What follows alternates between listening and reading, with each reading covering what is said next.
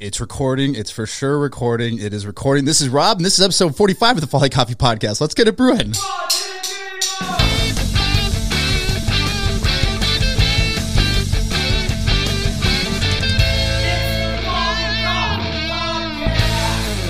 But yeah, we release it every Sunday. Okay. And I was doing a bunch of research, like which day is best. There's got to be one day that's like the day to launch it. And the overwhelming feedback on podcasting is like it's more about that you're consistent than if it's like a certain day. And so as long as you're like consistently releasing on a weekly basis, your listeners will kind of key into what day you're launching. Yeah. And also I feel like I'm talking to you and your podcast is definitely bigger than mine at this point. No, I guarantee it. Yeah. No way, dude. You have, what, 45 of them? Well, yeah, the episodes are more, but okay, I'm sitting here with Chef Yia Vang. Here, let's go through the laundry list here. Owner of Union Hmong Kitchen. You may have seen him on Bon Appetit magazine, named Best Chef by Minneapolis St. Paul magazine. He is opening Vinai in the spring, and already there's a ton of excitement behind it. And he is also one of the hosts of the White on Rice podcast, and that's what we were talking about. That's what we were talking about. Yia, and this will be like the last third person thing I'm doing here. Yia is famous for his Hmong food, which I was going to say for those of you who tuned in, but this is our second recording of this episode. Last week we had this absolutely amazing conversation. The entire time my jaw was just on the floor, and I'm like, this is absolutely your story, the food. So much pressure now, bro. There's no pressure. Now it's so pressure. No, the pressure was the first one. Now it's like, but I got to the end of the recording. I hit the record button and looked down, and the mixer said, no memory card. And so after an hour and a half, there's no memory card. But this is how I know you're a super awesome dude. Is like right away, you're like, it's no problem. And I'm sitting here just like, it's a heart in my stomach, like, no. And it's a weird mix of emotions because I had an amazing time. So personally, I hate wasting people's time. But you're like, no, I didn't waste my time. But then the last thing I was like, oh my gosh, people needed to hear that. So I'm really glad. It's a lot of pressure now, though. To be like, ugh. How do you create something so organic and natural? No, this just turns into a terrible episode. Yeah. We'll just be as pretentious as possible. Yeah. I'll just do a lot of where you close the eyes and talk, actually? Yeah. No, man, it was fun. I mean, I get it, dude. Like, man, everybody, messes up. Stuff like that happens all the time. I mean, in the cooking world, stuff like that happens all the time. You gotta have to figure out, it's super, like, here's a really kind of silly story. We made these pickles, right? But then when we went to this offsite catering for this like really wealthy dude, we didn't have any, we forgot to bring them, and I'm like, oh frick, like we forgot these pickles or whatever, whatever. And they're nothing special, they're just pickles. So I'm like, shoot, what do we do? But we still had cucumbers, so I'm like, okay, slice up the cucumber, throw in some Korean chili flakes in there. Let's make like basically it's like a quick brine, so it's like honey, a little bit of vinegar, and some fish sauce and salt.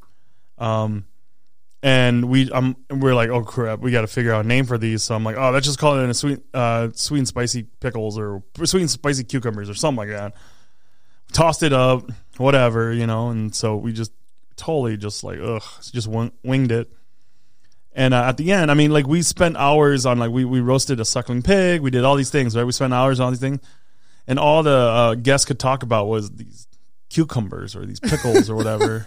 I'm like, are you kidding me? I spent 8 hours on that suckling pig, and all you talked about is like, oh man, that cucumber stuff, that was amazing. What is it? Like, what's the recipe? And I'm like, I don't know, whatever we had because this was offsite, it was out in Guayzeta. So we're like, I don't know, whatever we had in the truck that we brought, It's like you have to be known for these, right? Yeah, and I'm like, no, but what about the pig? Oh, yeah, the pig was good, but, So I understand, man. Like things like that happen all the time. It's interesting when you create something that is it's different than what people have had. So suckling pig is like maybe someone's had something similar, but with cucumbers like that, they're just used to pickles. And so when something's as different as that, it shouldn't be the case. Well, then we changed everything over to those. We did. We're like, okay, no more pickling. We can just like do this on site. We just cut all this stuff up. We can toss it like, if you toss it like 15 minutes, if you toss all this stuff 15 minutes before, like just because of like, the acid and the salt and the sugar that you put in there, it basically quick brines it real quick. Oh, with a rich fatty pig, that's got to be an awesome pairing too. Well, it's so funny. Then we're just like, oh, I guess we're sticking with this. You know, like this is kind of our thing now. And so everyone always like, what's the recipe? And I'm like, I don't know. It's like 4 ingredients. You know, So you got this amazing new thing that you serve with all your sides. And what I got is I learned that this mixer still has a timer that goes even if there's not a memory card. So at least I learned there. The light is red here. The timer is going. I'm still like 20% paranoid, but I'm feeling pretty confident that we're actually recording right now. No, yeah, good. Hopefully we'll figure this out. Yeah. So let's go back to what got you into food. Because that is, I think, when we last talked was everything kind of revolved. Food was a part of the picture, but it really was revolving around your upbringing and the Hmong culture and like what that means and how it reflects into the food and what led to the journey of starting Union. Yeah. So, I got into food, like I think that everybody would love that story, like young age. Like I was like, standing on the ledge and, you're cooking with your mom or your dad or whatever, your grandma. That's really not how I got into food. Food was always just been a part of our family, our culture. Everything surrounded, like food is kind of the epicenter for celebration. It's the epicenter for gatherings. Even just dinner at home. Like we don't, like even growing up, and this is true for our family, even growing up, like eating dinner wasn't like, hey, everyone fend for yourself. Like mom made some stuff and you quote unquote make a plate or something. Like it wasn't that. It was this very systematic ritual where, when dad comes home from work, my mom had dinner ready and we all sit down and eat together. And, and so there was this actual, like, you stop time, you stop what you're doing, you come in and you eat dinner. And it wasn't like, oh, we did this 3 nights a week. It's every night. That's what, it was. Like breakfast, we kind of did our own because everyone went to school, dad was at work, mom went to work, lunch or whatever, but then dinner was really symbolic of like stopping everything and eating together. And it was a big part of our culture in growing up. Well, in growing up, it was like, if the rule was, if you cook, you don't have to do dishes. And I hated doing dishes. I love it. I love doing dishes now, because it's such a nice, it's just like putsy things to do with your hands so you can like zone out and think now. But before it was like, you're a kid, you're like, the moment you're done eating, you want to run back outside, right? And so I ended up, just hopping in the kitchen and helping my mom. Or, at one point in our lives, my mom was working second shift and my dad was working first. And then my dad would come home, and he loved watching the news, even though he didn't understand English that well. My brother would sit by him, and my brother would help translate the news because he just my dad loved kind of current events. And then while that was happening, he would kind of like tell me what to do in the kitchen. And so here I was trying to figure out like, oh, how do I cut this? And how do, how do I cook with this? And it's interesting because I watch some kids around the kitchen. I'm always like, oh, careful, hot. Oh, careful, sharp knife.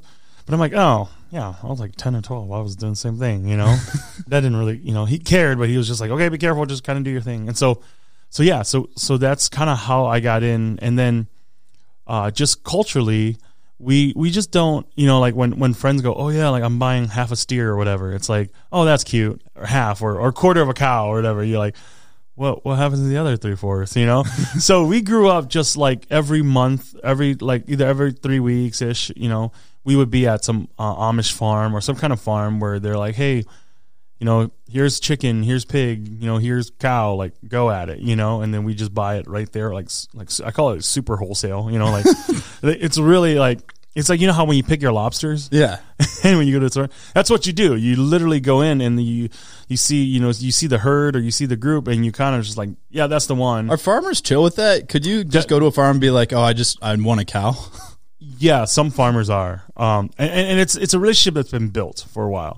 I saw an article recently, actually, that was pretty funny. That one of my other friends who's a chef posted. Yeah. That was like, COVID-19 making people realize they can go straight to the farm to get their food, and I'm like, but that's where the food's been coming from this entire time. Why is it's absolutely? There's the connection of food is insane. That it's so like new and novel that you could go to a farm to get your food, and yet farm to table is popular, and Yeah. yet farmers markets are popular, Yeah. but people would never think of going to a farm. Yeah. So for some people, it's like a Saturday, let's go to the farmer's market, blah, blah, blah. For other people, that's just another Saturday, or this is just every day. This isn't like a special thing. We wake up at 10 a.m. to go farmer's market with our coffee and our scones. We got to go do that. And it's not that these other people go to the farmer's market. They go to like their backyard and just harvest, Yeah. And so I grew up easily around, like butchery, around, just around animals, blood, cutting, knife. As a kid, like most kids was learning how to like throw a spiral or throw like a curveball or throw a fast pitch or whatever, swinging a bat. I was, my dad gave me a boning knife, cut. He would trim these, he would help. They would break down these, animals into primals, and then as the kids, we would kind of gather around and we start kind of, cutting the chunks out and stuff like that. So I was very comfortable holding a knife or, by the time, like holding a knife, like boning, cutting things, by the time I was like 12, so it was like really comfortable for me. Were your parents in the food industry, or were No, they? we're just Hmong people, baby, bro. That's just what we do, man. I think that there is this mentality with Hmong people, especially the Hmong people that have come through the war, come from Laos, been through some really, really hard stuff, that there's just this, culturally, there's just this idea of preserving and kind of packing away. So instead of going like, hey, if we're gonna, like my mom and dad are always like, if we're gonna spend, like, we're gonna wake up at 6 a.m. on a Saturday to go out to a farm to do all this stuff, instead of killing one pig, why don't we just kill two? Just, instead of killing like one. Like my dad's hilarious. Like and he still does it today. Like there's these Amish farmers that he's become good friends with in Wisconsin when they were still living in Wisconsin. So when he goes back, he'll literally drive past their farm and just say hi to them and goes, "You guys got anything you guys want to get rid of?" And they'll be, "Yeah, these three over here, we're kind of, thinking about getting rid of, or not getting rid of, but what I'm saying, like, like processing them." My dad's like, "I'll take them." And like just on a random weekend, my mom would send us pictures. Oh, your dad decided to kill two, 155-pound pigs, And So when you get these two pigs, what's the next? Is he taking them live, or is he? Well, yeah, he could do it himself, but or the farmers can just just shoot them. And at that point, what are the next steps? Because this is break it down. Just break it down, dude. It's so interesting because growing up, I just thought this was like a normal Saturday that every kid does. Like, in like growing up in middle school, high school, which is like, hey, what did you do for your weekend? And my friends would be like, oh yeah, we went camping, we went to my cabin, we did this. And I was like, we killed a pig, and then everybody would think I'm like making a joke, and they would laugh at me. They're like, oh, like, you're so funny. And I'm like, yeah, we killed a pig. They're like, oh, okay, haha, we've heard that joke before. And I'm like, I don't understand why these people don't understand.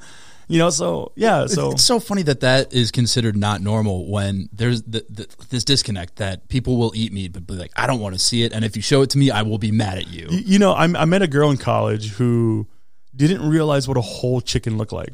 So I remember I was a freshman, sophomore in college.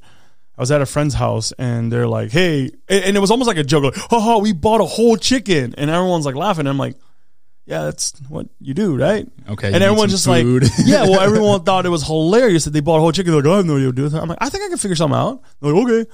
And this is before everyone kind of knew that I cooked and crap. Mm-hmm. So I deboned it, like broke it down. And I remember this girl was like, oh my gosh, how do you know how to do that? And I'm like, how do you not know how to do this? And then on the other thing I thought, she was like, I never knew that like chicken breasts came from, where they came from. Yeah. Cause she's like, we always just get it and it's like this really nice white meat that's like a chunk right there, I was like, yeah, here's the chicken breast, here's the thighs, here's the drummies. And she's just like blown away by chicken anatomy. And even like what's interesting is like, this is like the silliest thing, but like when we do whole fish, right? We've had people who say, hey, could you take the head off? When you guys do your whole fish, can you just cut the head off? And I'm like, okay, sure. They're like, it's just weird that an animal's looking at me while I'm eating it. And I'm like, okay. I have a strong theory. This is because of Disney. I think. Well, yeah, Disney did ruin a lot of things for us. Growing up and watching Bambi and seeing all the animal friends. Yeah, Finding Nemo. Yeah. There's this emotional connection where you think that bears are these fun people in the woods when in reality they'll rip your face off. Yeah.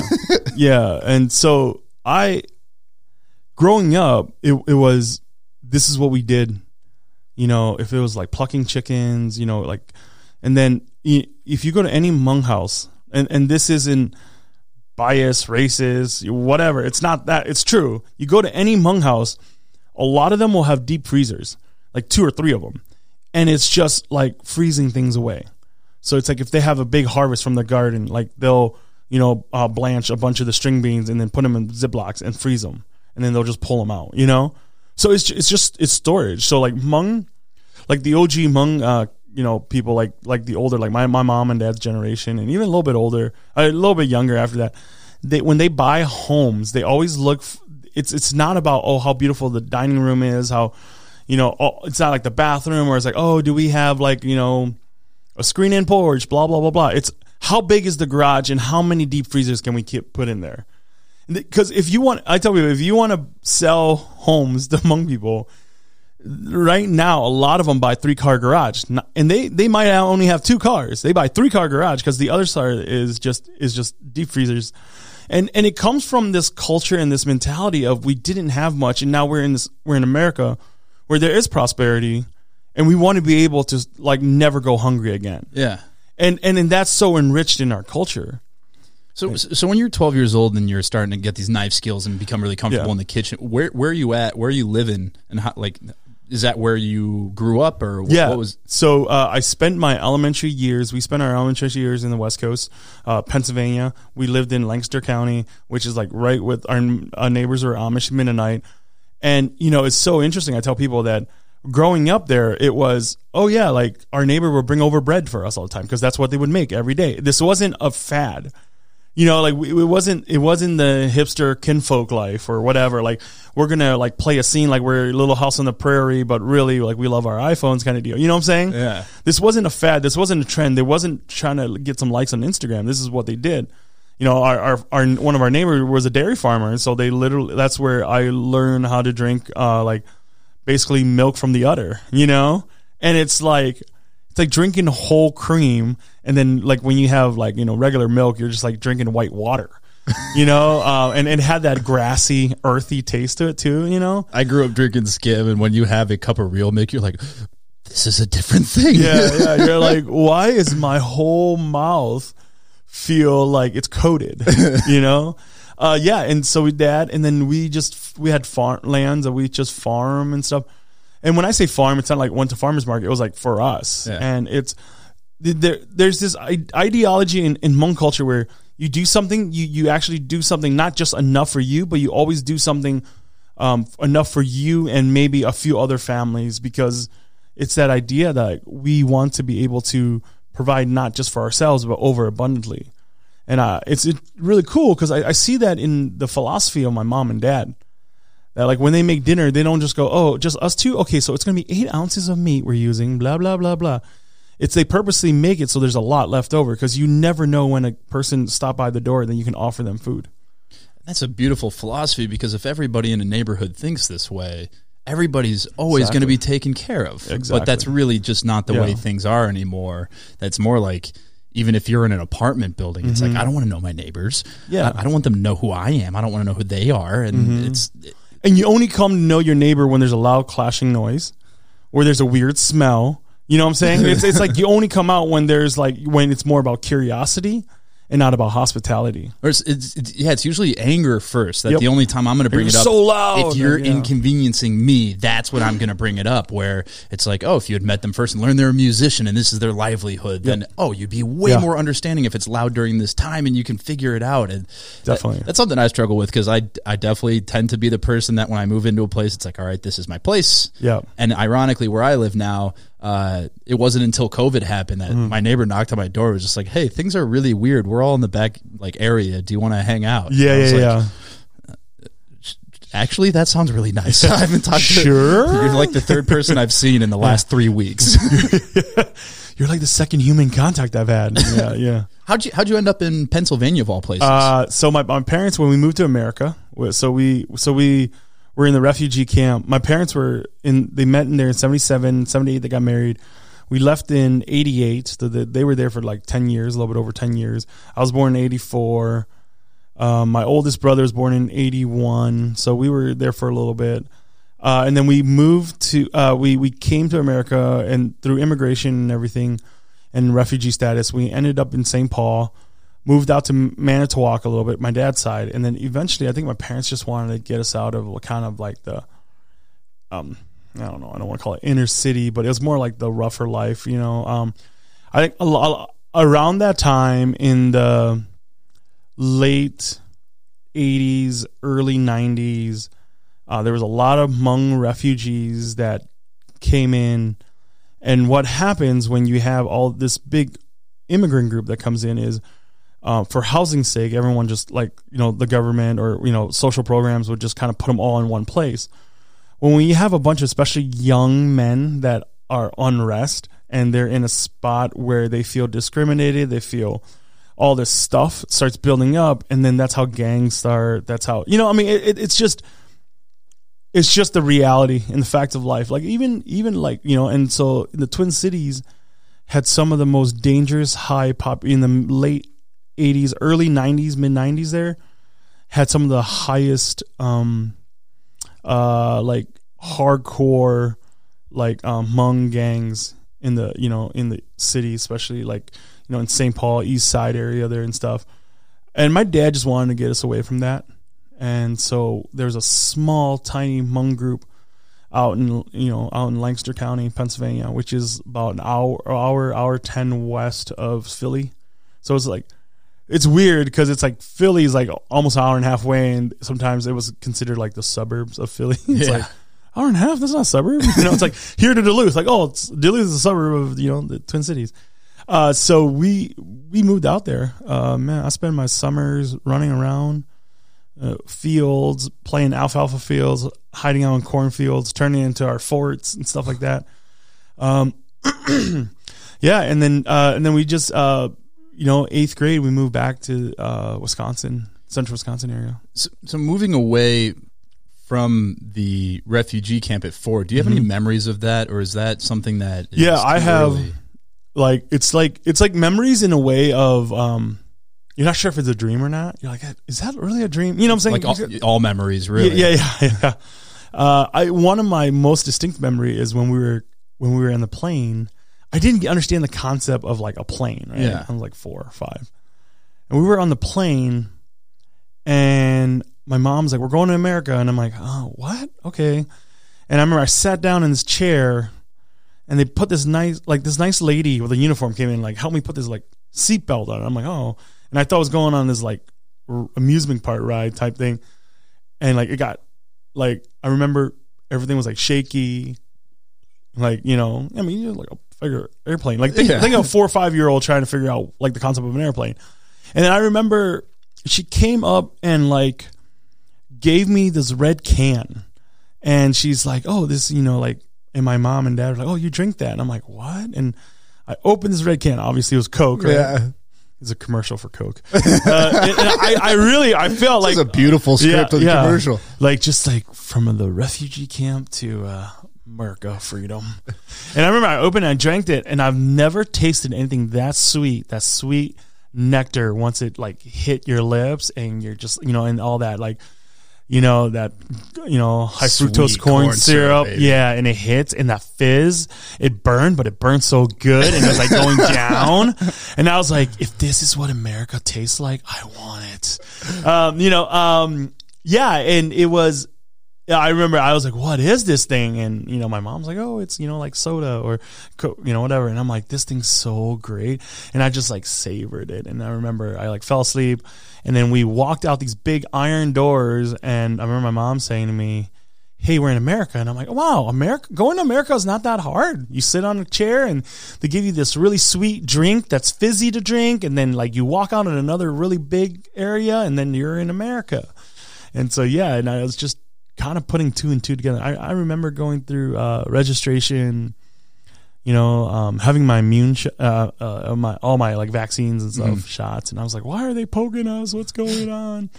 Yeah, I still remember bits and pieces of that. Yeah, I would say so. And you said your parents met in the refugee camp. Yeah, and they were there for 10 years. Yeah, so my dad had, I just recently found this out. My dad had an opportunity to leave the refugee camp, and he was actually, my mom was just pregnant with me, and I had my older brother, and there's just just them, my older brother Peter, and then I was still in my mom's belly. But there's like a picture, and I'm like, oh look, like wait, and I was confused because it was a registration picture, and I'm like, why? What's going on here? And my mom was like, yeah, your dad, we were actually going to leave early. We were going to leave in like 83 or something like that, but your father didn't want to leave, and I'm like, oh, I could have been born in America. It's like so close. No, but yeah, so I just found that out, like, and my dad fought in the war, and when I say the war, a lot of people kind of look at me funny. I'm like, and especially my white friends, and I'm like, we were on your side, dude. We were on your side. It's like, they're like, I have an uncle who went to Nam. I'm like, we were on your side, bro. That's where it's just weather, huh? It's kind of cold out. Yeah. But one of the really crazy things is, my dad was like 12, 13. CIA and then American government, CIA came in with, the government, and they said, basically said to the Hmong people, hey, they met with their leaders and said, hey, we want you guys to fight for us, and win, lose, or draw, you'll have free citizenship to America. Every man who fights, their family can go to America. And so here are these hill people that live in the hills of Laos, in the mountains of Laos, and this offer is great. And by the way, per month we'll pay you like, $75 a Your month. dad was 12 or 13. 12, yeah. All his brothers, they opt up, and so all his younger brothers didn't, but him and some of his old brothers, they went and they fought. And it was, the Hmong people were already disenfranchised people that were considered, we were the mountain people. The word is Hmong Pachoa, which literally means the hill tribe people, or so that's why the word hill tribe to us means something. That's why we named our parent company Hill Tribe LLC. Oh, that's so cool. That's, yeah. You'll see that word a lot, with like Hmong products, Hill Tribe. But it's just this idea of the reason why a lot of the Hmong people lived in the hills was because they were forbidden to live in the lowlands where it was fertile, because they were considered like second-class citizens. So the Hmong people lived in the hills, and living in the hills, in the mountains, they learned how to farm, they learned how to do irrigation, they learned how to do all these things, and they kept still going. And that's what I love. Like, I love telling young Hmong kids, I'm like, man, our grandparents wasn't given any opportunity. They weren't supposed to make it. They were given the crappiest farming land, but we still found a way. Like, what I'm saying? Like, they still found a way. Yeah. And I love telling young Hmong kids, like, that blood that pumped through their veins and pumped through their hearts is the same blood that pumps in your vein and your heart. So you are without excuse. So then when you to the young Hmong kids, it's like, if you feel unmotivated, get to know their story, because that's going to motivate you. Because when you realize the sacrifices, you realize what they did so that they can, not for their freedom, but for your freedom, it changes you. And I tell people, my dad, I didn't find out this till later in life. I was, probably a couple years ago, and my dad was a huge hero in the war. In our culture, what happens is especially when you're a kid, especially you're a boy, if they're like parties and gatherings, any of the older gentlemen can stop you and say, hey son, what's your name? And what you do is you tell them your name, and you tell them who your dad is and who his dad is, kind of joking, saying it's almost like Game of Thrones style, like son, like Rathia, son of blah, blah, blah, son of blah, blah, blah, we just do that, and just not as exciting, but we do that. And I remember when I was, a kid running around, and this group of Hmong, this party, and it was in the living room, and I think me and a bunch of kids like running through the living room, and I was always a bigger kid, so I always stood out, and then all the other Hmong kids, and I remember this gentleman stopped me and said, hey son, what's your name? And I'm like, oh, I'm Yia, and I told my dad's name and my dad's name, and the room got quiet, and he looked at me and he said, son, your dad saved my life in the war. And a lot of us men wouldn't be here if it wasn't for what he did. And I'm like, okay, cool. Can I go play now? I mean, you're a stupid kid, right? Yeah. So I remember that, and I still remember today, like when we go to parties or if there's gatherings and big parties, like men will surround him and listen to his stories, and and I realized what really triggered inside of me is when I was a kid, I was always very embarrassed of my mom and dad, and it's, and just the fact that they couldn't speak English, especially when you had a career day. It's like I remember this career day, this kid, his dad was a airline pilot, and he brought in his like headset and his mask, and his big like air mask, and he came in and he told everyone, and especially like all the boys were like, what the heck, this is so awesome. Or my buddy, one of my friends growing up, his dad was a fireman, so he brought in the whole get up, brought in the truck. And I always felt embarrassed because they're like, well, what does your dad do? And I'm like, I don't know. I think, he was a carpenter at the time. He built kitchen cabinets. And I said, no, he works, he just builds kitchens, but he couldn't speak English. So I felt a little embarrassed, when friends were like, hey, can we come over to your house? I'm like, no, because I just didn't want them to see that. Or, it's not like these kids are mean, but it's just they don't understand. Well, how come your parents don't speak English, Yeah. Even until college, I think, I talked to some of my friends and they're like, wait, your parents don't speak English? Like, how do they get around? I'm like, I used to be so embarrassed with that question. Like, how do they get around? But now I wear that as a badge of honor. I'm like, yeah, that's, what I'm saying? Like, yeah, it's amazing how they can still get around without speaking English. Well, it goes back to the farming in the mountains that you make with what you have. Exactly. And you're still able to make it work. And that does seem to be a distinctly American feature is like, if you don't speak English, what's wrong with you? Yeah. Whereas the way I look at it is it's amazing how many places in the world where they speak multiple languages. And then the U.S. is like, no. You speak American. Yeah, American is the language. You all need to learn it, even though we're a country of 300 million in a world of 7+ billion. Yeah, and even a lot around the country, it's like everybody kind of knows a little bit of English. You know what I'm saying? Yeah. So it's like because I think that there's a standard as if you know English or wherever you are, like you could be in the Congo or whatever, like they'll know a little bit of English because they know that if Americans come through, like, we can communicate with them. So there's like this standard, and I totally get where you're coming from, but I also know that there's this standard for English where it's like, while people are saying, I believe that English is almost this kind of universal language where everybody kind of knows a little bit of it, just so that if we ever, we can just use that to communicate with each other. But one of the things that I really realized, as growing up, with my parents is there's just a lot of shame where it's like, oh, I don't want to like try to explain to all my friends like who I am, where I'm from. And so that led to like in college, just this kind of running from who I was. So, one of the things that I really learned is, where a lot of friends would say to me is like, man, you're so American. Like sometimes I forget that you're Hmong, right? Especially in college, a lot of friends said that to me. And part what I never got a chance to say to them and what I really wanted to say was, bro, you don't understand. Like I had to adapt. Like I had to adapt to your ways, because nobody was gonna try to understand like Hmong culture from what I'm saying, like my buddies in college, my white friends in college wasn't going to understand Hmong culture unless it was like my Hmong friends. So it's like I had to adapt. So like growing up, like I had to adapt. So, I as a kid I was always afraid of being made fun of and laugh. So to adapt to that, I became like I try to get like witty, like have fast comebacks. Yeah. If I can make people laugh, then they won't laugh, at me. They'll laugh with me, kind of mentality.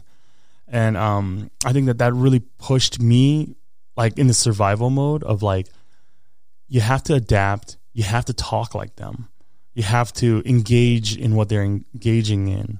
Like I literally watched Seinfeld. Excuse me.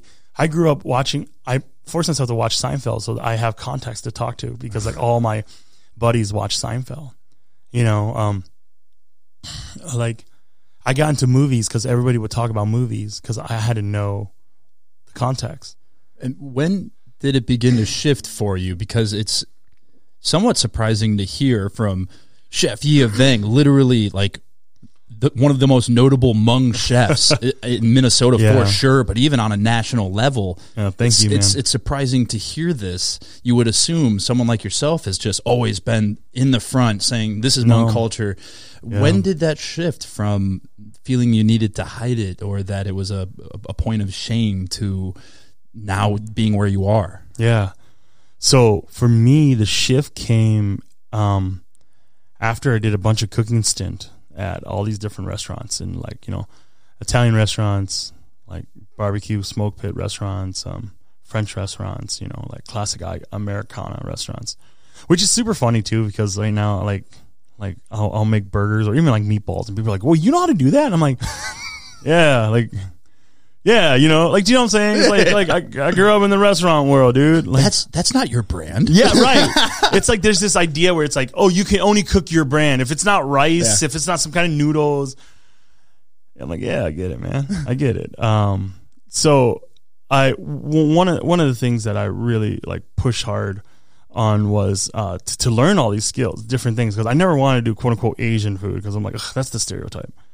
So anyways, I worked at all these restaurants. They're great, but I would always feel there was a sense of something missing. And then what would really drive me was when I went back to my mom's, when I would go back to my mom's table and eat her food. And it was just simple food, man. And simple Hmong food. And there would be this like revival in my soul. And I felt awoken. I woken up. I don't know. You know what I'm saying? English is my second language, bro. So, all the above. Yeah, all the above. I've woken into up. I did. But eventually what happened there was, the philosophy for Union Hmong Kitchen was, at that time we would just call ourselves Union Kitchen because I didn't even want people to know that we were Hmong. Because I was afraid that if we were going to be Hmong, nobody would come up. So even in starting a Hmong restaurant, we didn't even call it a Hmong restaurant. We just called it a restaurant. So it's almost still like we kind of have to not let people even know what's up and have them taste it first before we can really. Yeah.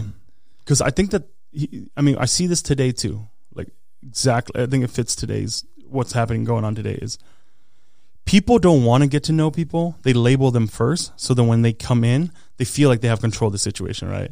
So, like, for example, like you and I, we just meet. First of all, I'm going to be like, I'm going to be like, oh, who does he vote for? Mm-hmm. Oh, what side of the right or left is he at? What's his ideology? Religion-wise, where is he? Socioeconomic-wise. And I think that a lot of times, I think the research and graph, that stuff's good, but we get so into that you forget that there's a human soul on the other end. And then in that human soul, there are experiences that happen to them so that it brings them to make some of the decisions and choices that they make. And it's hard to do that when you meet someone for 5 seconds and right away you look at them and you're like, okay, so he's got this like Trump 2020 sticker on, so he's probably racist, blah blah blah blah blah. And again, you're not referring to me right now. By the way, no, I'm not. I just want to make that clear. But you know what I'm saying? For example, I know exactly what you're saying. And again, like I'm apolitical, man. No, like I'm apolitical. So when I see that right now, or like, hey, he has a Biden sticker. Oh, he's blah blah blah blah. Or he must believe these 20 things, and it has to be that way. Yeah, and it's like binary processing of things that are not binary. And because I think people are afraid to get to know people. Yeah.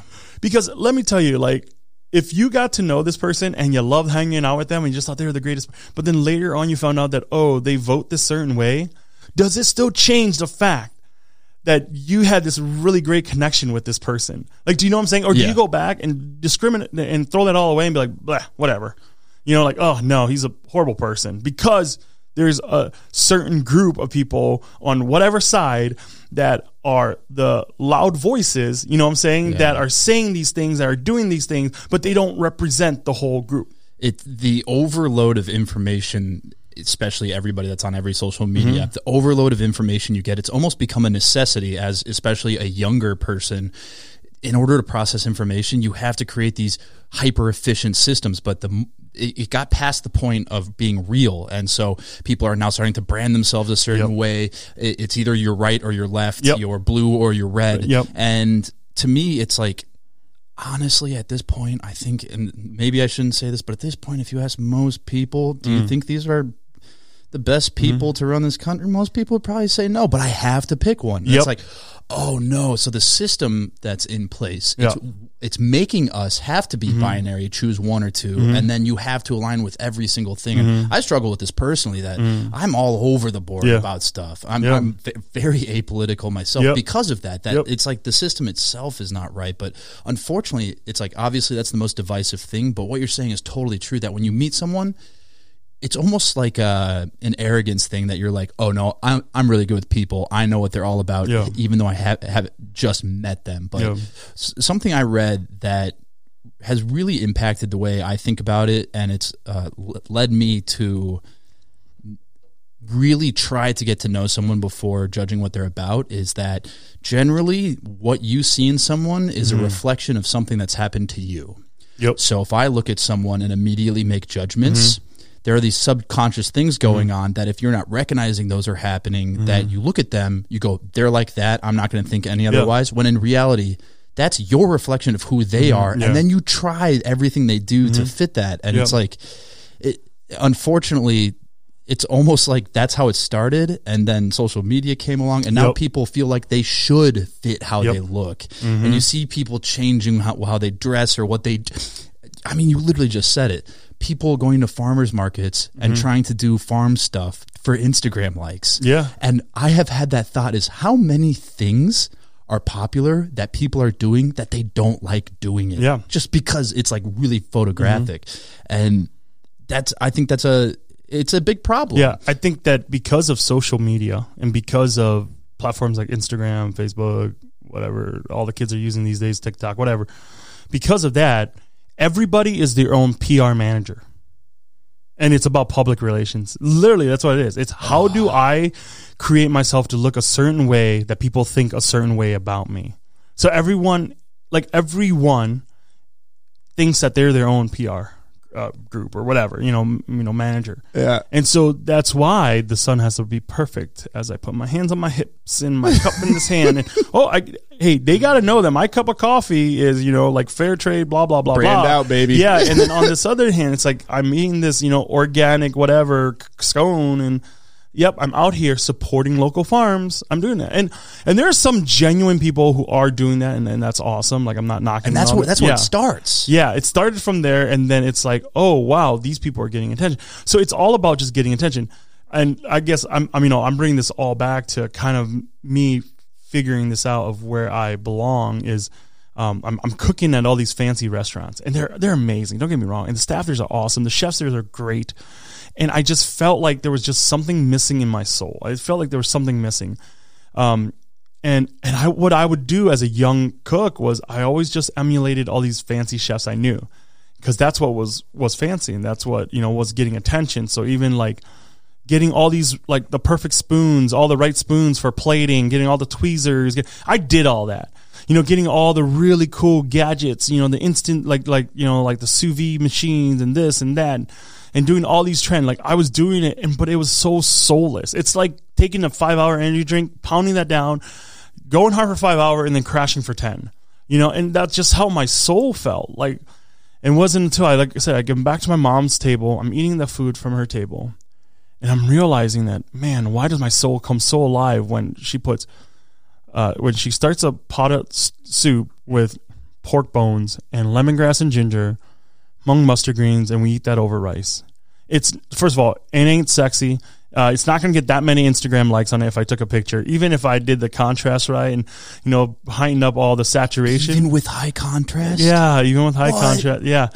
I know that it's not going to get that. It kind of looks pretty blah, As I think about it, I'm like, wow, this is the stuff I love. This is the stuff that, like, when I come over to my mom and dad's house, like, the other day I was there. My mom's like, "Hey, we have braised pig's feet. You like you?" I'm like, "I'm down," And so these, and then I was just like, you know what? Screw it. Like, even then I was still hesitant, right? So you're right. So it was still Union Kitchen. There's no Hmong in there because I didn't want people to be like, Hmong food. I don't know what that is, So there was no Hmong in there. So it's just Union Kitchen. And it wasn't until a friend of mine who really challenged me on that and says, you can't be unapologetic about what you make. Like, let them come to you. The whole Field of Dreams idea. If you build it, they will come. Let them come to you, because people are bored with, all these other stuff, all the stuff that we've been kind of trend stuff. And then a friend of mine also just kind of helped me with some of the wording of everything. And so we just came up with, he came up, we were talking through, and I just said, you know what? It seems like food is about a narrative. So we kind of just coined this phrase that every dish has a narrative. You follow that narrative long enough and close enough, you get to the food, the people behind the food. And once you're there, it's not about the food. It's actually about people. That food is a catalyst into cultivating great relationships. And we use the word catalyst and cultivating. And I intentionally use those words because it's a catalyst. Like, what does a catalyst do? It starts a reaction. And cultivating a relationship is cultivated. It's not like, oh yeah, we're buddies, right? We're cool, great. Did we just become best friends? Yeah, dude. But that cultivation, it's like almost, it's farming, right? Cultivating something. Yeah. It takes time. It takes care. Like a field that's not cultivated and not taken care of and it's not tended, it doesn't grow. But if you want relationships to grow, you got to take time and to care. What's the best way of doing it? Gathering around food. Even old friends after not seeing a while, like go grab a drink, like just grab a burger together, and again, it doesn't take that much. Yeah. And that relationship gets cultivated. That's beautiful, man. And it's so true. It's like, especially when you get older and you get so busy, I have found the people that I end up hanging out with more with, where it's like, I want to grab a burger. Who's my burger person again? Even just having like Chef Stefan a couple weeks ago, I'm like, yo, I was texting her yesterday, like, when are we doing this charcuterie though? Yeah. It's a very deeply personal thing, and it's funny because this is just how my brain works. Like the marketing side is like, so how can something like a Hmong kitchen in a population of people that outside of the Hmong people probably know little to nothing about it work, and how did you develop such? And this is going to be me speculating here. How did you develop such a hardcore fan base so quickly? And there's this interesting marketing concept, and you see a lot of people doing it. It's sometimes labeled as like shock marketing. Okay. But what you do is you take the thing you're known for most and you do an extreme version of that. And people are either going to love that. Stunt burgers. Yeah. Like, do you know what I'm saying? Stunt burgers? No, what's that? A stunt burger is like, instead of just like, it's like, how crazy can we build a burger? Yeah. Like, oh, we put pork belly on there and pulled pork and another slab of bacon and a smoked brisket on top of, and we call that like the barbecue master burger, Yeah. Do you know what I'm talking about? Yeah. Yeah. It's like shock value. Yeah. And so you take what you're known for and you do it to an extreme. Yeah. And you'll find some people will be like, this is too much for me. I'm out. But guess what? Those people aren't. Those are the people who just like your stuff. And if you are a little bit too much this, I'm out. But then you'll find that the people who see you doing it to the full extent, I'm doing Hmong food to the best of my ability, to as Hmong as I can make this kitchen, you're going to find way more. That these people are going to be with you every step of the way. And it's similar in coffee that there's a lot of like in business, there's a lot of concessions you have to make. They're like, oh, okay, we have to do this, we have to do that. But at some point you have to say, no, I'm not going to buy cheaper coffee to be able to price compete with Starbucks, because then we're just another coffee. We want to create coffees that, yes, they're admittedly expensive for a 12-ounce bag of coffee, but the flavor in them. When I do a sampling at Lund's, back when COVID wasn't a thing, I'm telling you, half the people I give the coffee to will straight up tell, and this is a weird thing about being behind a table, is people will tell you what exactly they're thinking. They'll be like, this is weird. This is not from this. No. Yeah. But then the other half will be like, I've not had a coffee like this. And that person, I've always said that the people will tell people about things they love and about things they hate. I will not tell you about something in the middle. I will not tell you, oh, dude, I had the okayest burger last week. Yeah. If you're really hungry and you happen to be right there, you should. It's like, I love it or hate it. But even if someone told me I hated that burger, I'd be still kind of curious to try it. Be like, oh, okay, well, I still want to try it. And so in doing that, I think even though it's a huge risk and it's very nerve-wracking to do something that no one is doing, but I think strategically when you think about it, it's a very good decision. But that I'm looking at it from a very simple, like, the afterwards analysis, hindsight 2020, where at the time I can't. Is that when the shift happened for you? Yeah. So I think the biggest thing is in the Hmong world, in the Hmong culture, the Hmong group, world, whatever, we still can't agree on what is Hmong food ourselves. I was literally just about to ask, like, here's my stupid blanket question. Like, what is Hmong food? So we still can't argue. Everyone's got their own opinion on it. It's, and it's like, dude, I'm not going to get into that conversation because I'm like, it's not worth my time. And not because I'm too good for it or that's not my attitude. It's just like, we're going to talk in circles. Are you Lord of the Ring fans? Yeah. Okay. So remember when Merry and Pippin went and there was like all the old trees they were like discussing, you know what I'm talking about? Yeah. We're going to nerd out a little bit. I'm excited to see where this is going. Okay. So you know how like they're like, cause like they're like, hey, war's happening, like battle's happening, right? And the old tree guard or whatever those guys were like, they're like, oh, okay. And they're like, Yeah. And Merry and Pippin, right? Those the two, or is that one person? Like, do you know what I'm saying? I know who you're talking about. The two little hobbits were like, come on, we gotta go, like we gotta go to, we gotta go. And he goes, and the tree that they're sitting on is like, he turns around, he's like, we're just like he's something along the lines like, we're just discussing if we should discuss this yet, and they're like, wait, what? Like, do you know what I'm saying? Yeah. Like, so like the whole idea was like, just having a discussion of agreeing of, okay, can we have this discussion? That's how it is with Hmong people when it comes to Hmong food. It's like they argue about, should we argue about this? And then they'll have the argument about it or the discussion or whatever. And so I'm just like, I just don't have time for this. So one of the things as I think about Hmong food, I'm like, what's the best way to explain Hmong food? And I tell people that Hmong food isn't a type of food. It's a philosophy of food. It's a way of thinking about food. And what I mean with that is Hmong food has always been this, if you want to talk about as a type of food, we're always we're in this process of growth, of always growing.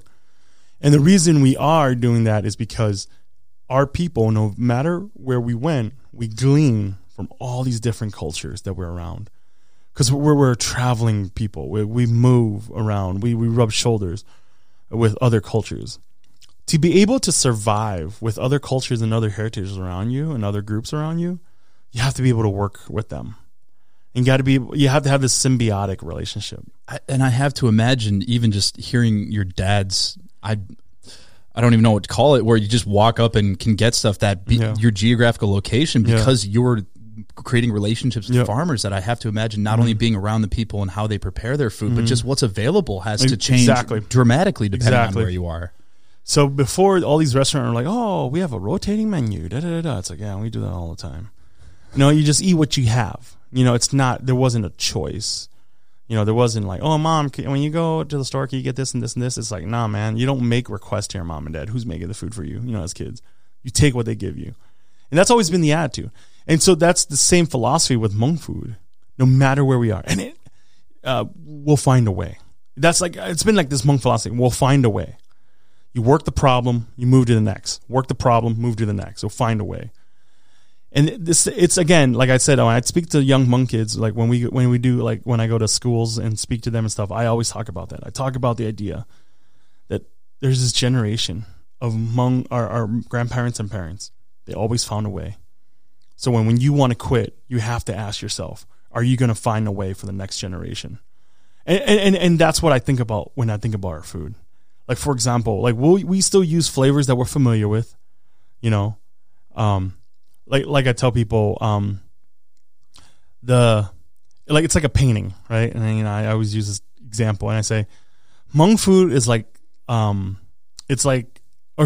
flavors are like the canvas. It's the consistent. It's the base. It's always the same. But the paint that we use is going to change. What kind of paint, what kind of color.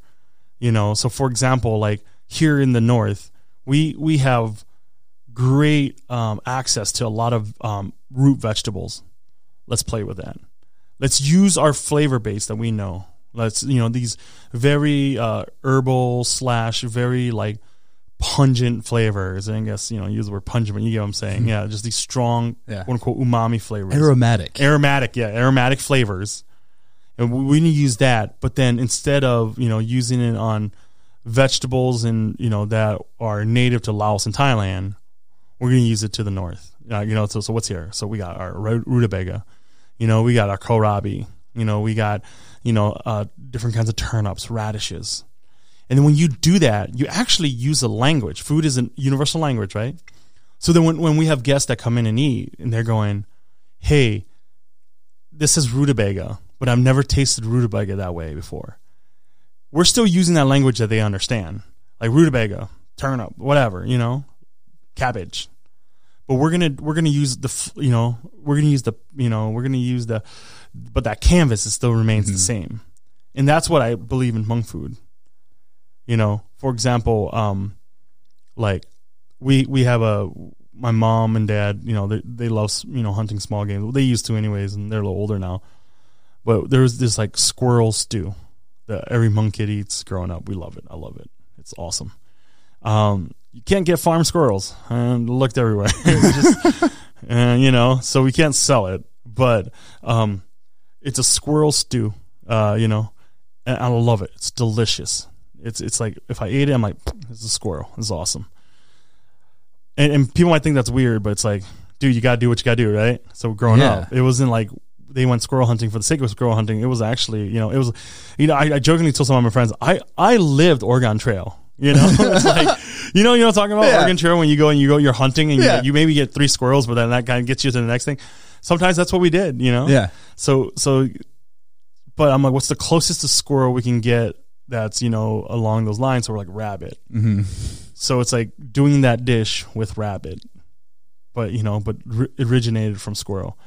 And what's really delicious about that dish is the stew itself is a little thicker. Mm-hmm. So what you end up doing is you get sticky rice, and that sticky rice, for the broth or whatever you want to say, like the sauce for it's a little thicker. Yeah. So you just dip it in that, and it's amazing. And it's delicious. I will tell you that. Well, first of all, you should probably tell the squirrel story after they've tried it, and it's delicious. But here's the thing: is hearing you talk about food. Mm-hmm. Basically, I'm at the point where it's like, if you're making it, I'm in. And I went to the Vinai pop up a couple of weeks ago, and duck heart's on the menu. Mm-hmm. I've never had it, but I go, you know what?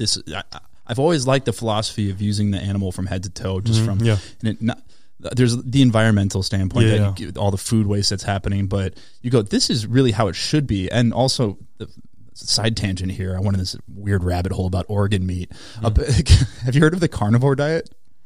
Yeah, that's just like you literally only eat meat. I go, there's no way you could physically do that. Apparently, the way you can do it, and the reason so many people are not able to do it is because we don't eat organ meat. Yeah, and organ meat has a lot of minerals. And these are actually the most like health beneficial meats out there. Mm-hmm. So that thought popped in my head. But honestly, at the root of it, I goes, you know what? After this conversation with you and like learning about that, and I was like, duck heart, I didn't even think twice because of that. And also, it's funny with squirrel that. Part of the reason it's weird in the U.S. is this wasn't always the way that, like in the 1800s in the bayou down south, it was a huge thing. Yeah. And it actually, hunting squirrels became illegal because so many people were doing it that they almost went extinct. And then because it became illegal, it became like shun. And then the shun taboo. Turns to like, oh, this is just weird now. Yeah. And I'll tell you, people, don't eat city squirrels. Those are weird. Like that's gross. Like they go through trash and, like, they're rodents, like city squirrel. But when we do eat squirrel, and when I say squirrel, people are like, oh, like off the street, you guys just like take one off from the backyard. And I'm like, no, like we go out to like, there's like hunting land and farms. And, you know what I'm saying? Yeah. Like these are country squirrels. Like they get real. I was talking to one of my buddy who's a food writer, Steve Hoffman, and I'm like, man, it's all about the thighs, dude. You look at these guys sitting down, they're squatting down to eat eat that egg corn or whatever.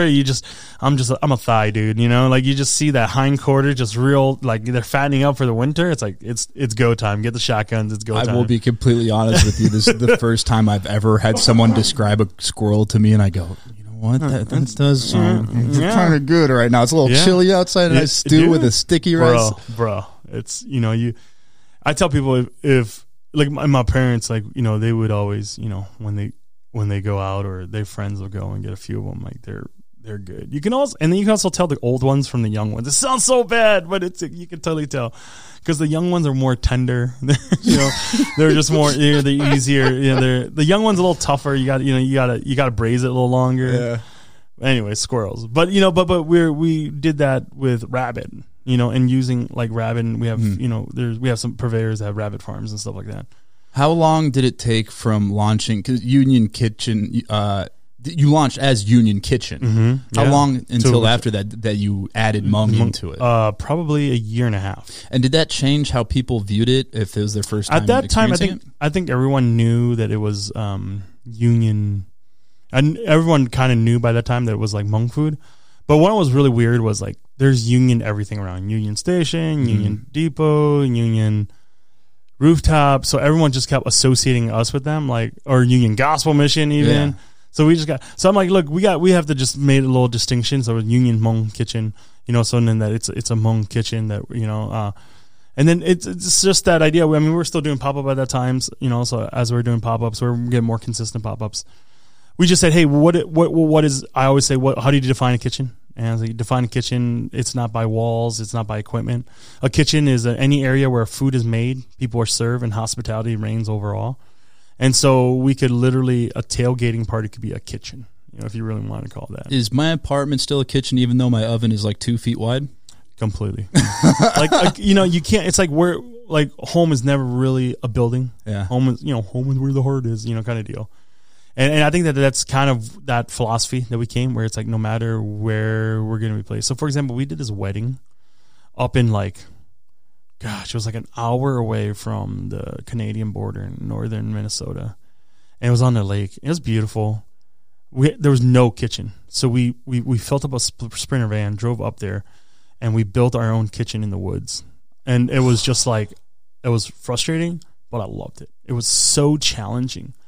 Rolling spring rolls. And MacGyver style. Yeah, Hmong-gyvering style. Yeah. so that's another joke I always say, my dad, he's a tinker, so he went tinkers with stuff as a kid where I was like, Mom, what's Dad doing? Mom, your dad's MacGyvering out there, like Richard Dean Anderson, MacGyver. And so we just jokingly switched to Hmong-gyvering. We have the Hmong when we get into a situation it's kind of hard, we're like, we're gonna Hmong-gyver this, bros. Well, that's the vibe I got even at the pop-up a couple weeks ago. Cinder blocks, great. Boom. Yeah. Done. Wood. Yeah. And so, that grill, you saw that great grill, that little grill we saw, we took that up there and we cooked for 230 people. Yeah. It's just in the middle of the woods. Here's a side question. You can opt not to answer this or not. No.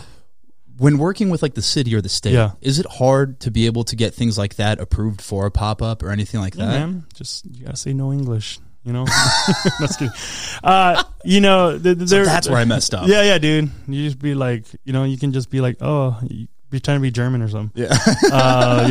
Russian. You're like, da. No, this is coffee machine. Niet. Just say niet. Da. No. One of the things that we have been able to do is have just great relationship with the health department and just being like, hey man, what are the rules? What are the bare minimums that do we need? What do we need that would make this safe for everyone? Yeah. So, so we're always really open dialogue with them. Yeah. And they always set out a set of rules, Yeah. And it's like these rules are put in place for very good reasons. Yeah, definitely. But you do look at some of the rules and be like, yes, I understand why this rule is in place, but we're doing it a little differently. This is happening right now because we have this mobile coffee unit. It's the same thing. So I was curious about that. What point... How do I phrase it? What point did things pop off? Because you go from pop-ups, you open a semi-permanent. Is that fair to call Union? Yeah, residency. Yeah, a residency at Sociable Cider Works with Union, later to become Union Hmong Kitchen. Yep. And then all of a sudden, it's like I knew your name before meeting you, and I was like, I don't know why. Well, it's because I love food, and your name was just everywhere for a minute or for a while, and then I was like, oh, and. Sometimes I don't think of it as like, oh, that's a cool dude cooking, and people caught on to it. Did you feel that in a specific moment, or was it just momentum? No, I think the most for me, I really didn't pay attention to that. For me, it was getting the story of my mom and dad out, hands down. I didn't give a crap about anything else. Life was pretty simple. So what really happened was my dad had a really bad work accident. I don't know, it was probably 5 years ago. And he fell. He fell off a stair. He works he builds homes, puts in installations. That's what he does. I think he was working on this deck. And, their work group was working on this deck, and he fell off the stair, fell back, and he fractured his back of his skull on a railing, and it was pretty rough. And so he went to he was in the ICU for 6 weeks. He had to learn how to rehab a little bit, and at the time he they were afraid that he was going to have a stroke because there was like blood that was leaking in his brain, but then they had like, so it was like damn you don't kind of situation. And so he was in the ICU, and I remember, they were living in Wisconsin at this point, so it was in Marshfield Hospital, which is like one of the big hospitals in Wisconsin, and so it's like 3-ish hours from here, and so I drove down for a weekend when it happened, and my sister, my siblings from out of state, they all flew in, and I think my mom was pretty wrecked because they've been together for a while, so she just doesn't know how to do life without him, and so she was pretty wrecked. We had family come in and everything, and so my dad, in our church, he was an elder in the church. He was a pretty big part of our community back at home. So like everybody was kind of like, everyone just stopped everything and just went. And Hmong people, when someone is hurting like that, what we do is literally everybody just comes and we take over the waiting room. It's just what we do. And I have people in the medical world, they're like, yeah, like the Hmong people, they just all like just gather, and it's like they just don't leave. I'm like, yeah, that's what we do. That's how you support people. Like you're there, you show up. You don't just call them. You don't text them. Oh, we're our thoughts, sending out good vibes. We don't do that. T's and P's. Yeah, do you know what I'm saying? Like we actually they show up. If it means it's a 4-hour drive, my parents still do it. So when I got there, I was like one of the last ones there, and I didn't really want to see him because not like I didn't want to see him, but it's just like I didn't know how I was going to control him. And at this point, things were kind of starting to roll with Union Kitchen, or Union Hmong Kitchen. It was starting to roll, and it was all about like a lot of people were like, yeah, how does it feel to be the voice of the Hmong people and of the Hmong food, and how.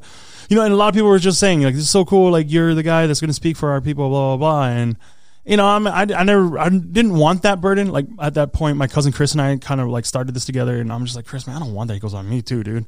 Hmong people are super critical of everything, And so I remember I go in, and it's in the ICU. It's on a weekend. So, like, the whole place, like, the lights were off. And ICU is already a little freaky already. So I go in, and for the first time in my life, I see my dad laying up on the bed, and he they had to keep him sedated.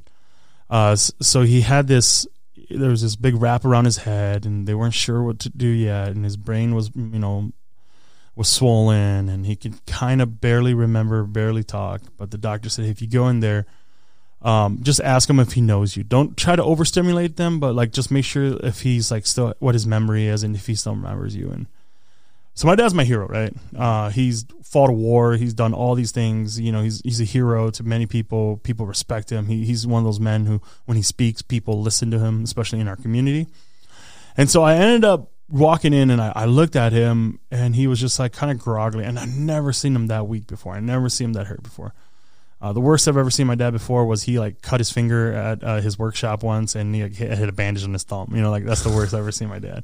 Even when he's sick, he's still like working for us. Even when he's got a fever, when he's not feeling well, he's still like pumping away. And I remember I looked at him and I said, "Hey, Dad, do you know who I am?" And he kind of looks at me and he kind of like rolls his eye a little bit. He's kind of back and forth, and he just says, "I think you're he's like, you're my son. You're my son." And I'm like, "Okay." I'm like, "Do you know my name?" And he just kept saying, "You're my son," or something like that. And I left. So we were driving back to the city. I had to work, so we were driving back to the city, and I was just kind of like zoning out. And I just thought to myself, frick, if he dies, because like the doctor was like, we're not sure. Like head injuries, like it could be great one day and then boom, turns out the next day. So the doctor was giving us reality, which I'm like, I appreciate that. So I was like, if he dies in Marshfield, Wisconsin this weekend, like, he won't get to see his legacy. And I think that sometimes when we think of the word legacy, we actually think about, oh, after they're gone, then we'll talk about them. But how great would it be if we talk about them and celebrate them when they're still here? And that day changed. I think it changed the trajectory of Union Hmong Kitchen. That is the day that it changed the trajectory of where we are going with Vinai, and it changed, if you want to call it quote unquote our brand, whatever you want to call it, it changed all of that. Because then it didn't become about, oh yeah, how do you write your story so then you're part of the culinary narrative in Twin Cities? I didn't give a schniz about that anymore. What I did care about is how do I tell their story and honor them and make sure that they see that their legacy will live on while they're living, and one day when they pass, they can go in peace knowing that, hey, like the kids are okay, like we raised good kids, And so it changed me, man. Like it changed me. And then even the way I cook, like why am I so adamant on cooking over wood fire? Not because it's sexy and it's cool and like everyone's doing it. And why am I so adamant that when my boys cook over wood fire, they get it right? Because that's what my dad taught me. That is ingrained inside of me. Why am I so adamant about how we, do our food and how we handle hospitality and how we treat people when they come in? Because my mom and dad, our home was always a home where people can come and rest. People can come and take a break.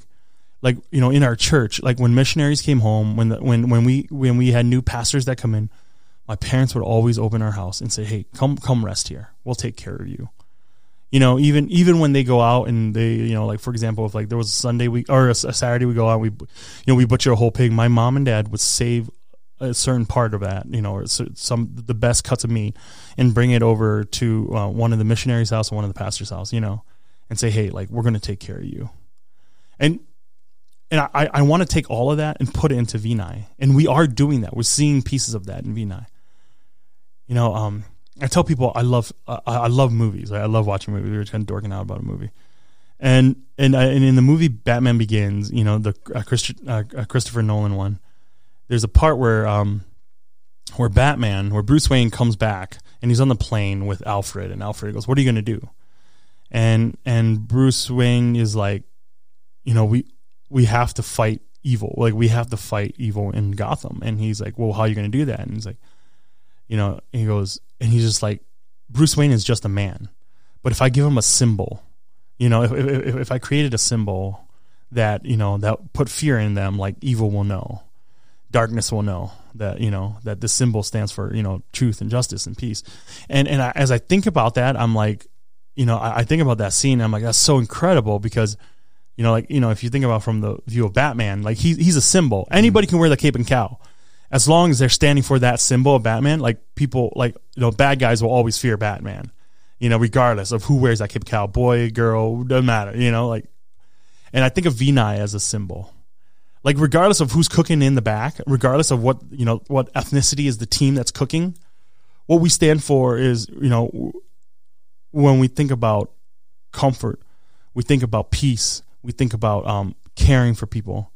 Like that's what we stand for. It's that symbol that when people see that V, that what they're actually seeing is my mom and dad's legacy. And so it might not be the vegetables that they work with. It might not be the meat that my dad taught me how to grow with originally, because all that stuff can change, right? Time changes all that stuff, and we got to be open for change. But it's at the core of it. It's about taking care of people in their time of need. So even if it's a wealthy person or family from Wayzata that's coming in, or just a regular blue collar dude from St. Paul come in, I don't care who you are. I don't care who you voted for. I don't care where your ideology is. As long as you leave all the crazy at the door and you can come and you want to come in, by coming in and you treat everyone in there with dignity and respect, we will treat you with dignity and respect.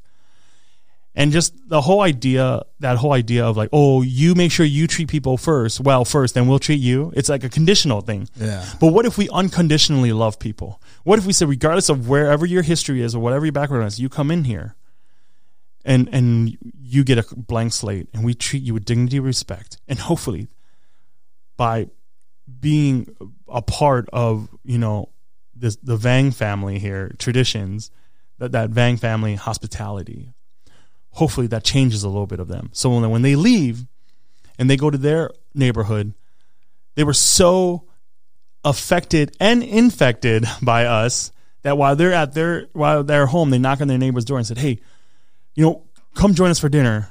Not because, whatever, we're trying to be cool and trendy or whatever, but come join us for dinner because we had an awesome experience at Vinai. We were treated so well that we can't just keep this inside of ourselves, that we need to share this.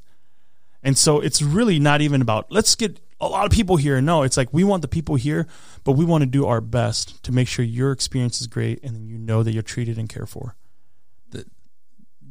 That's, oh man, I think when motivation changes from internal to external, I think it also changes the definition of success. That when you're sitting there being like, well, how would it be branded if I put it as Hmong? How would it be perceived? Should we have it? And it's like, that's like a very internal kind of like, oh, this is a business decision. I want to succeed in business. And this is something I struggle with too, is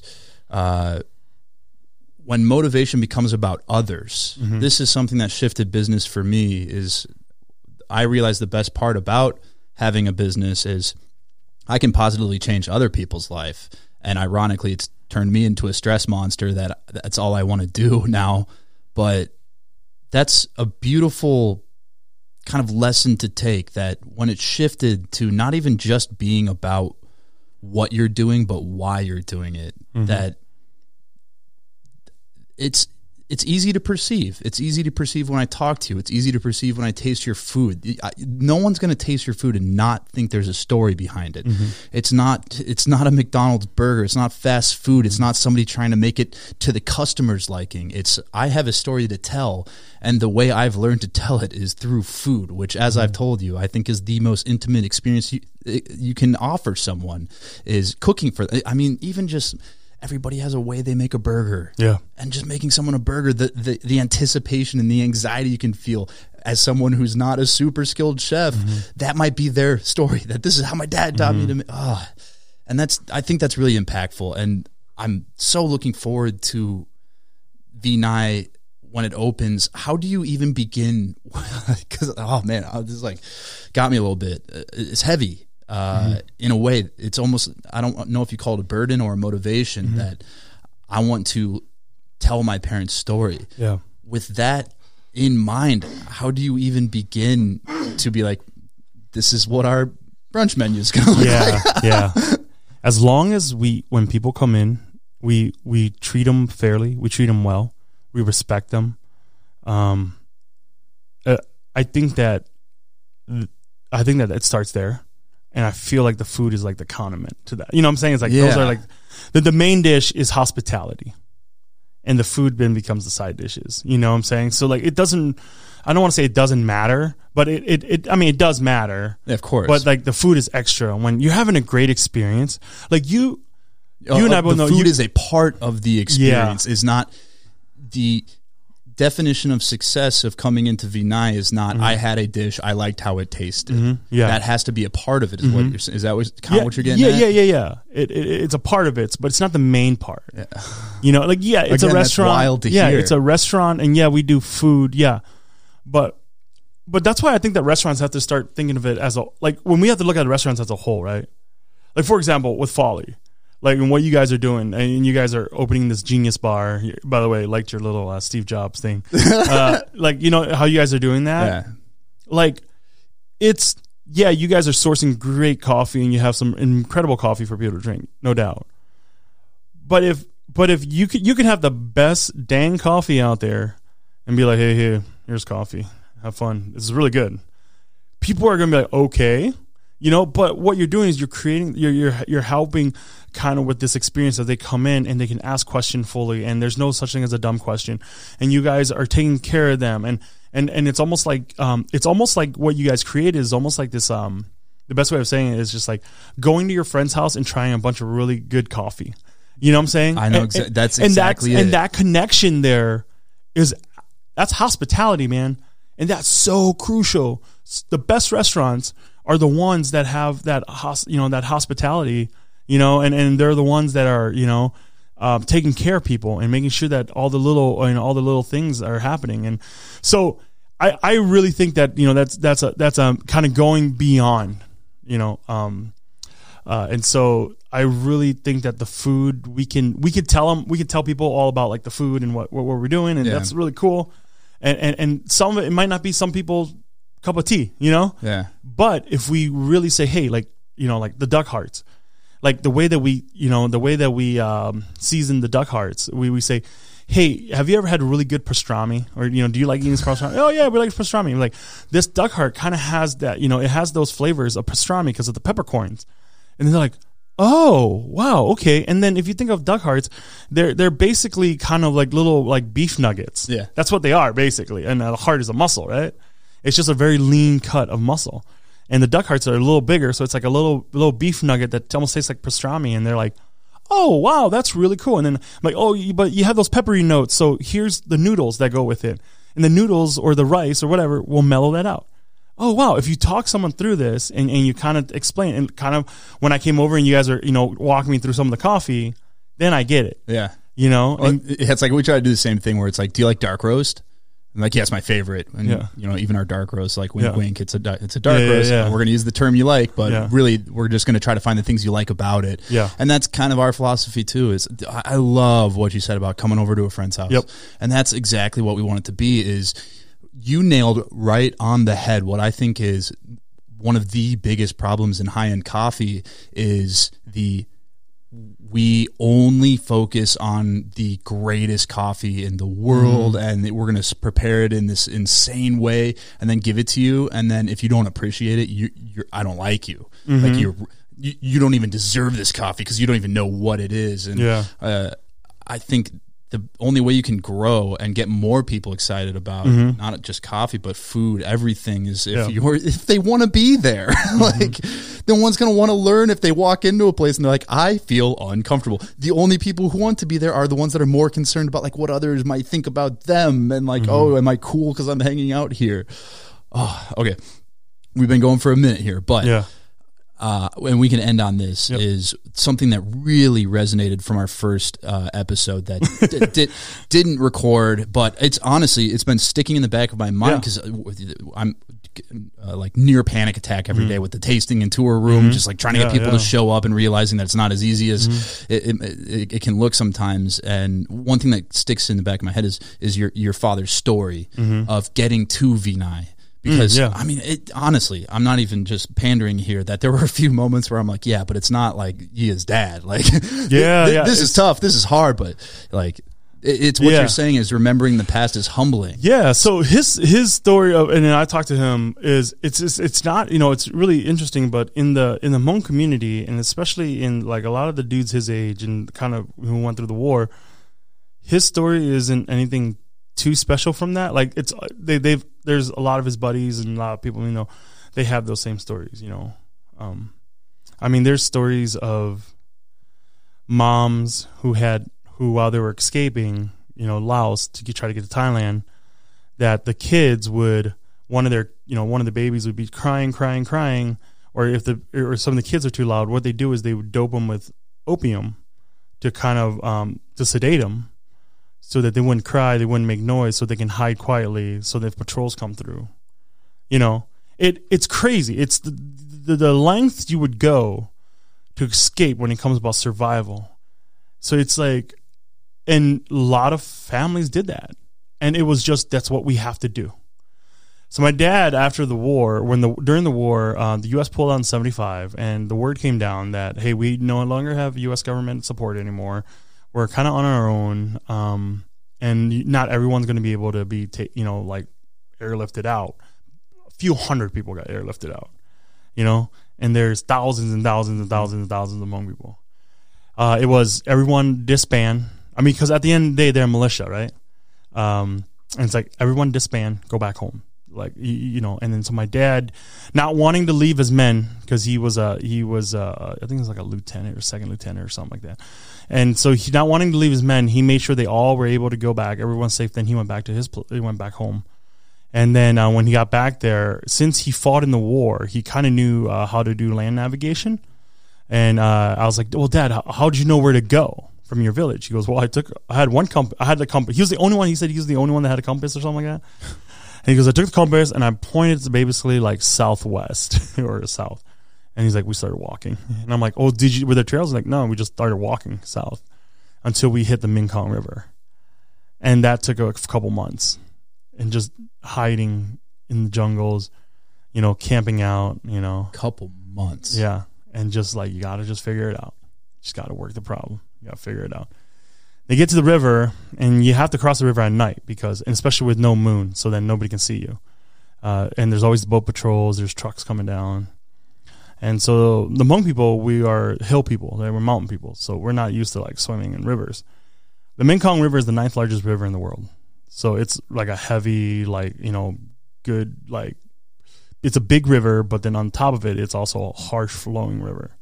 And it wasn't like there wasn't a sign like goes, oh, this is the smoothest part of the river you need to go to. You know what I'm saying? It was just you get there, you go. And so when you got there, when they got there, they had created. So my dad created basically a flotation device. But he took a big old bamboo trunk, and he kind of cut it into 3 pieces and tied it together. It was like almost like a triangle life preserver type thing. And he had a plastic bag, so he put his clothes. He stripped down his underwear, put all his clothes in the plastic bag, and then he had his gun, and he had it in the front, you know. And so he held it up there, and with one arm, and the other arm he paddled. And then people who couldn't swim, they just tied themselves to him.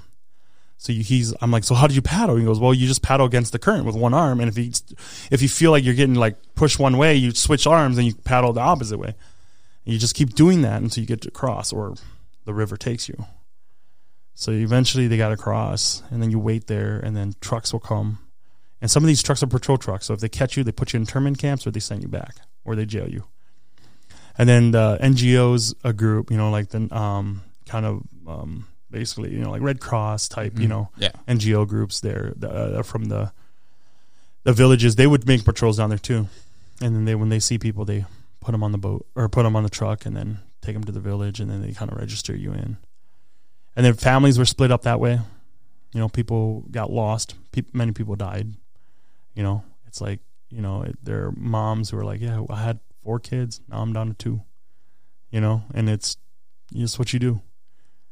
And as I think of that, it's like when you experience something like that, and then you come to America, like, even though it's a crappy situation here, it's worse there. Do you know what I'm saying? Like when you've gone through the worst, and then you go to somewhere where it's like, well, it's not as bad as that. You learn to appreciate all the little things. And it's like the shift from, like, there's always problems in life. There's no such thing as a problem-free life. But it's like the shift from real problems to good problems. Yeah. And it's almost like that story of what your father did and your mother made it so that good problems were even a possibility. And I have to imagine that building out a restaurant, I know people who have done it. That is an extremely stressful process. It's very capital intensive, and intensive. And the general rule is whatever your budget is, triple it. That on its own is an extremely stressful thing. But it's almost like these are good problems to have. And this is the thought that the reason I bring this up is this kept popping in my head the last week. That I'm like, my biggest worry right now is if people are going to show up to this thing that I've been working on for a year and dropped all this money into. It's a really good problem to have. Yeah. Versus two months on a compass. I'm proud that I got here without using Google Maps from 5 minutes away. And so to try to fathom 2 months hoping that this compass is working, by the way, and getting to the river and then waiting for and hoping that even after all of that it could come down to which truck pulls up. Yeah. And that leads to 10 years at Vinai, which, by the way, is a beautiful...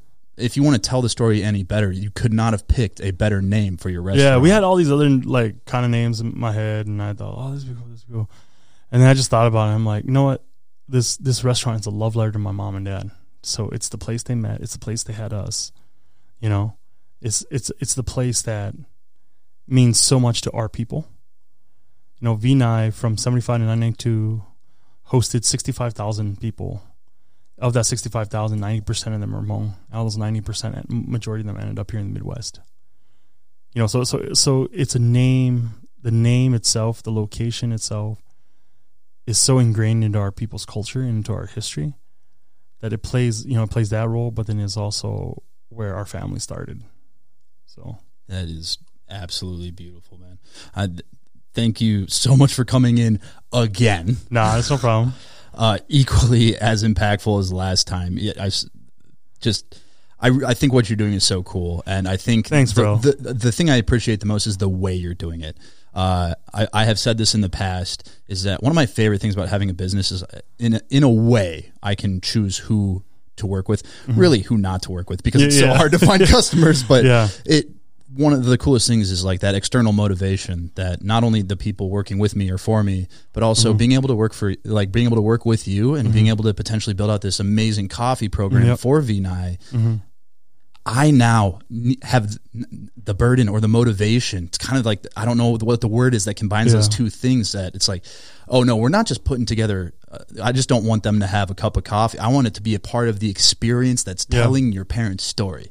And it ingrains this sense of community into me, that it makes it much bigger than just trying to roast really good coffee for people. And that is what I really appreciate about like the lessons you're dropping on here, or just your life story is really cool. And I appreciate it personally, because it gives me a lot of perspective, and it just like, it adds this weird excitement and like nervousness that it's very motivating. And it's, sometimes it can be really hard to find motivation, especially going on month potentially 7 of the lockdown and not knowing everything is, that this has kind of been a really bright spot of getting to meet you, getting to learn your story, and then working with Vinai in the future is going to be just like, I'm so stoked, dude. We're going to I'm excited, brother. We'll put together a killer coffee menu. I'm so excited. But that's what's amazing to me, is like, we can talk about something as simple as a coffee menu, but it ties directly to that story.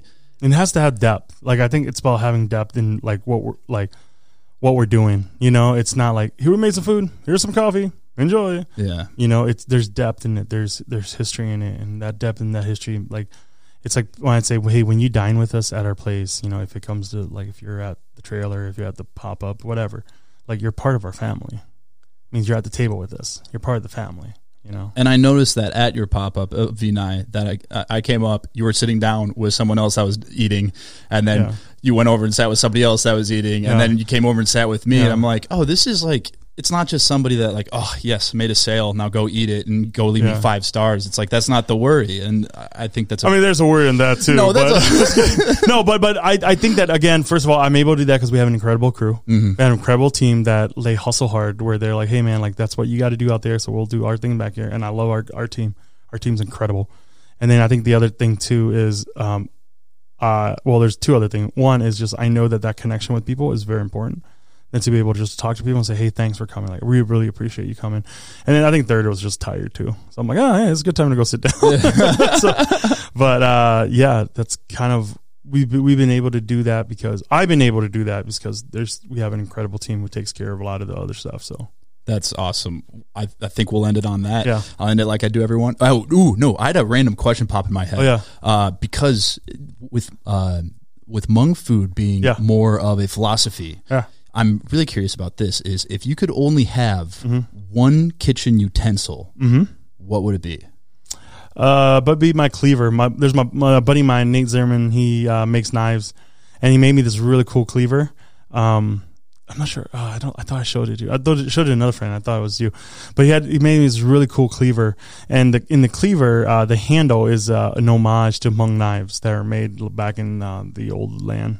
Back in Thailand and Laos, they have these old school Hmong knives, where basically they're like part machete, but like, he made the handle to kind of represent, or the kind of shape and look like that. And it's a really cool cleaver. And I've been learning how to, for the last probably like 1.5 to 2 years, I've been just cooking just with the cleaver.